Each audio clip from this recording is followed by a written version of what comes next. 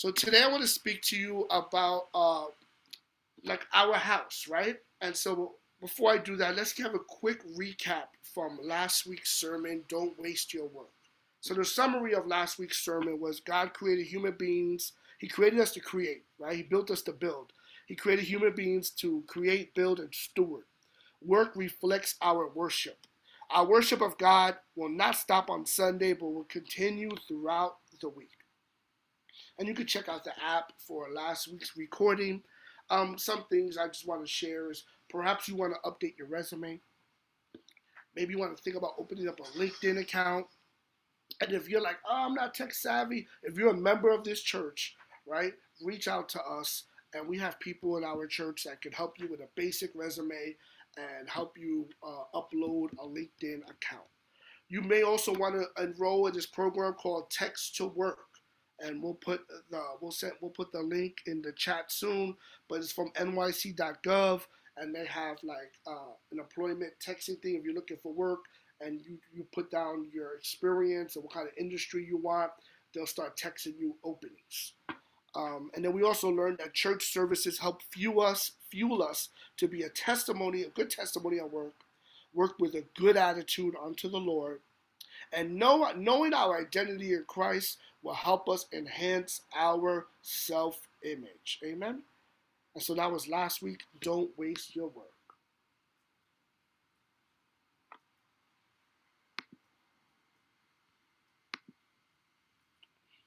So this week, we want to talk about our house, right? And so the summary is our home is where our heart is, right? And if our heart is after God, that reflects in our home. We have a new heart in Christ, but we still have to eat, sleep, and live, right? We still need a bed. We still need a refrigerator. And we want our homes to be a haven and the harbor of peace.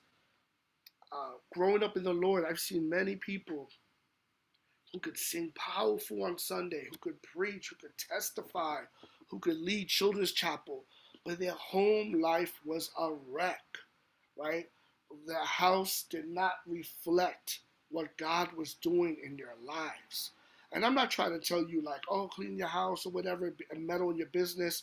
But what I am saying is that when God begins to do a new work in your life, it needs to spill out to the people closest to you and to your environment. We have to design our environment to where we're going, not to what God took us out of. All right? Let's pray. Father, I pray that you would anoint this message, that we will be anointed, Lord God, to take hospitality seriously. We'll be anointed to shift the environment and design of our dwelling place. And that, Lord, that we will be motivated to make you the center of our living condition. In Jesus' name, amen and amen. So here's some text scriptures for your heart. 1 Timothy 3:5. For if someone does not know how to manage his own household, how will he care for God's church? Ooh, ouch. Proverbs 24:3. By wisdom a house is built, and by understanding it is established. Numbers 24:5-6. How lovely are your tents, O Jacob, your encampments, O Israel, like palm groves that stretch afar, like gardens beside a river, like aloes that the Lord has planted, like cedar trees besides the water. Lord, I pray that the Lord will give you a prophetic picture that we know the temple's the body, the tent is our house, and the tabernacle is our church. I pray that there's something about the anointing that rests on this ministry, that you begin to take care of your temple, that you begin to beautify and spiritualize your tent, and that we will all put our hands to the plow in building God's tabernacle. John chapter 1, verse 38-42, it says, Jesus turned and saw them following and said to them, what are you seeking? And they said, Rabbi, which means teacher, where are you staying? And he said to them, come and you will see. So they came and saw where he was staying, and they stayed with him that day, for it was about the 10th hour. One of the two who heard John speak and followed Jesus was Andrew, Simon Peter's brother. He first found his own brother Simon and said to him, "We have found the Messiah," which means Christ. He brought him to Jesus. Jesus looked at him and said, "You are Simon, the son of Jonah. You shall be called Cephas," which means Peter. So Jesus' ministry started with a large jump started Jesus' ministry in terms of mobilizing the apostles, started with hospitality. They said, "Where you stay?" He said, "Come see." And then there was another miracle that they were in Jesus' house and they broke his roof and they brought a man down and he healed their man. Man, Jesus had a place to stay. Now, we know as he grew in his ministry, there was no hospitality for him, but that's another part of the sermon. But check this out. It started, right? The recruitment, the mobilization, the introduction of the apostles started with, "Come to my house." Are you ready to tell somebody, "Come to my house"? Are you ready to serve somebody some good coffee, right? Some Spill BK coffee, for Sade's coffee. Put on some good worship music in the background and share your testimony. Are you ready for that?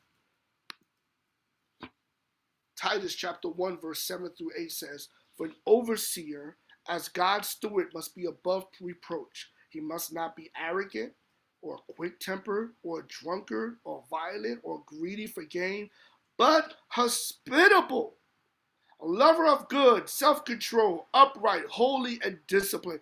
Listen, this is Paul's qualification of a leader. He starts with hospitality. I love the word hospitality. It kind of like denotes hospital. People get healed. People receive micro healings of scars and scabs in hospitable, holy environments. Hospitality. Proverbs chapter 3 verse 33. They said, "The Lord's curse is on the house of the wicked, but he blesses the home of the righteous." How many people want a blessed home?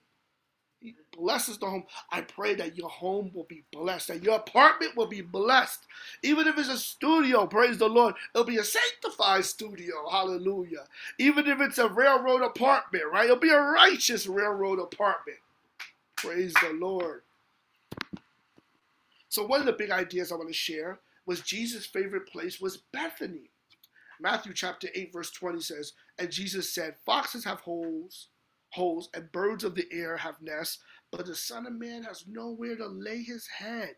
Check it out. The creator of the universe, incarnate in Jesus of Nazareth, was rejected in every corner which he stepped. From the womb to the tomb, right? He had to leave Nazareth. He had to leave Bethlehem. He had to go to Egypt. He had to leave Egypt, go back.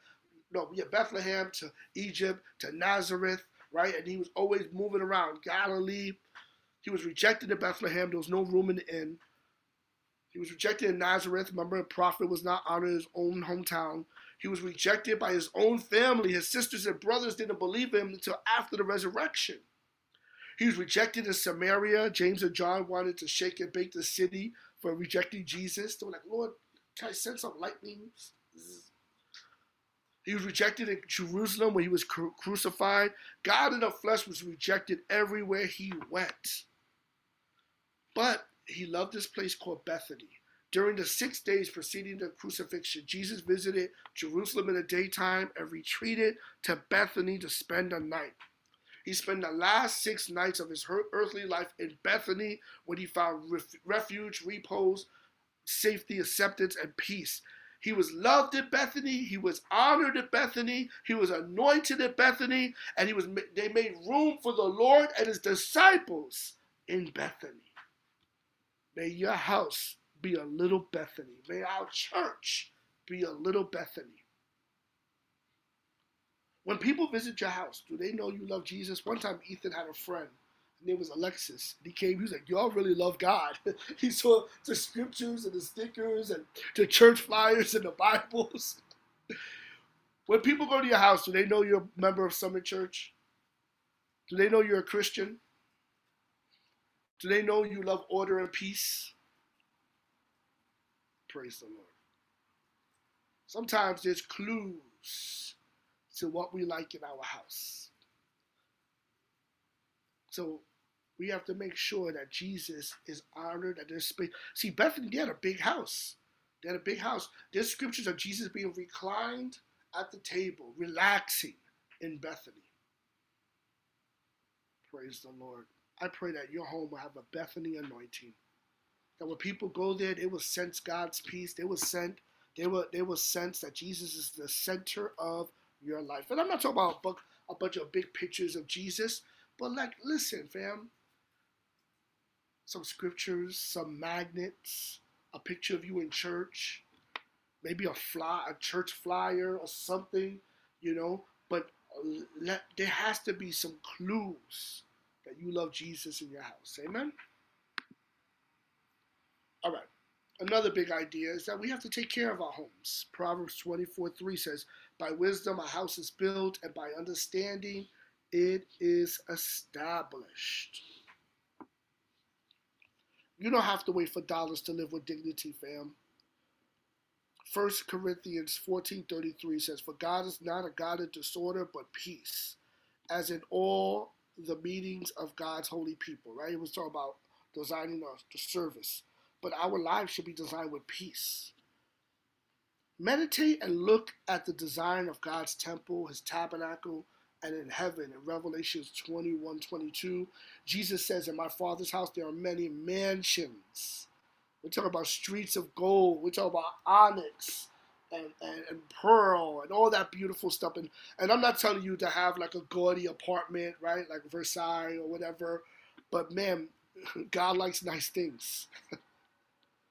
I heard a preacher once say that Genesis 1:2 might have been a building site because God told them, hey, Adam, in this place there's onyx, there's gold, there's pearl, and a lot of that material that he pointed out in Genesis 2 was used as building material in Revelation chapter 21. Check out this scripture talking about Solomon's wisdom and Queen of Sheba. 2 Chronicles 9:3. It says, and when the Queen of Sheba had seen, not heard, seen the wisdom of Solomon, the house that he had built. They even talk about how the attendants dressed, his attendants were dressing. But look at, she saw the wisdom. Do people see your wisdom in your workspace? Do people see the wisdom in your house? Do people see your wisdom in your social media footprint? Right? They seen the wisdom in the house he built. I pray that as you're a disciple to grow in the things of God, that will be seen in your space. I've never heard a picture like this growing up. That's we try to take it to the next level. All right, and the last big idea, and this is not for everybody. This is for my apartment dwellers, right? Live ready to leave. You ever move and you get people help you to move, you get a mover or whatever, and you think, dude, I have way too much stuff, right? And then you be like, man, next time I move, it's gonna be 1, 2, 3, right? It's gonna be a van, not a box truck. I remember I moved once to from Crown Heights to Greenpoint. Dude, there was so many boxes. I remember I remember there was like 4 more boxes left. And I brought one box up, and I collapsed. I couldn't do any more. And then the neighbor at the time was like, oh, you left some boxes in the hallway. And I was like, bro, they're going to have to stay there till the morning. And then the neighbor brought it up. The neighbor was a pastor. And I said, man, I got to cut down. And then we moved from Greenpoint to Bed-Stuy, and there was still a lot, maybe a little less, still a lot of, there was still a lot of boxes. My aunt and dad helped us get some movers, some super strong movers to help us. But when we moved from Bed-Stuy to Bay Ridge, it was a lot easier. I think Pastor Kenny and Brother Pete was there. It was like 1, 2, 3. We had these amazing movers. We cut down a lot of stuff. We threw out a lot of stuff. So think about the stuff. Beware of clutter. Sometimes we have clutter because we get nostalgic of how our life used to be, because we have nothing to look forward to. But as we grow as disciples and we have always something to look forward to, we don't need the attachments to the past no more. because we have a vision for the future. May you have more dreams than memories. All right. And then you ever been just materialism. Be careful. Start throwing things out. Live ready to leave. Right. Act like you got to move next week. Start throwing things out that you don't need. Right. I remember one of me and Sister Anna's friends from a chiropractor's office, Sister Marianne, great sister, and she was sending me some stuff about minimizing during Lent, and it was beautiful, right? And it's so important that we just get rid of what we don't need, amen? And that we don't buy unnecessary things to fill a void. All right, so another thing. You ever had an apartment you hate but you were stuck? You have to save money, brothers and sisters. This is not from the Bible, whatever. This is just an old pastor with a lot of experience that's seen a lot of things.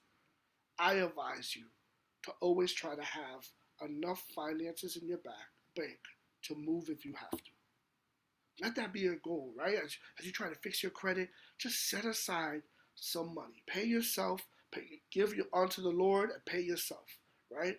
And pay yourself, save some money. So if you ever have to move, you have enough finances to move, right?